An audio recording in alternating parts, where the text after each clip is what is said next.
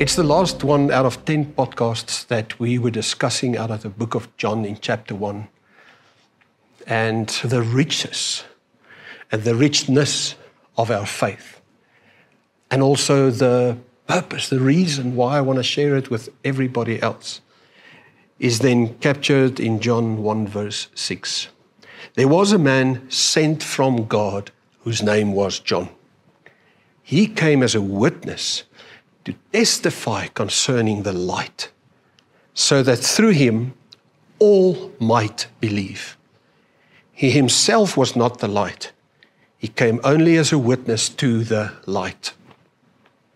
A part of my testimony is that about a year later, when I was 13, in the next year, somewhere around my 14th birthday, something happened in my humanity where that first line became my sentence. There was a man sent from God.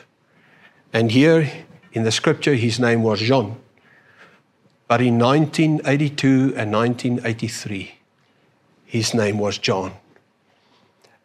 And forever since that moment, my experience of God in my life is that I am not just going through life. I have a conviction that he has given me a mandate and a calling, and he has sent me into this world. He has sent me. It doesn't actually matter what I do, whether I'm at home amongst my friends, whether I do my work, and it doesn't really matter that I'm a church leader. I could have been a business leader or a principal in a school or whatever. It doesn't matter where I function. There is this unction in my soul that I have godly purpose that goes beyond what I do and even who I am. The sense of purpose that has brought and the conviction that he wants to use me as a life-giving energy, a life-giving force in my home, in my workspace, and in my city, in my world. That conviction has brought purpose and clarity and focus.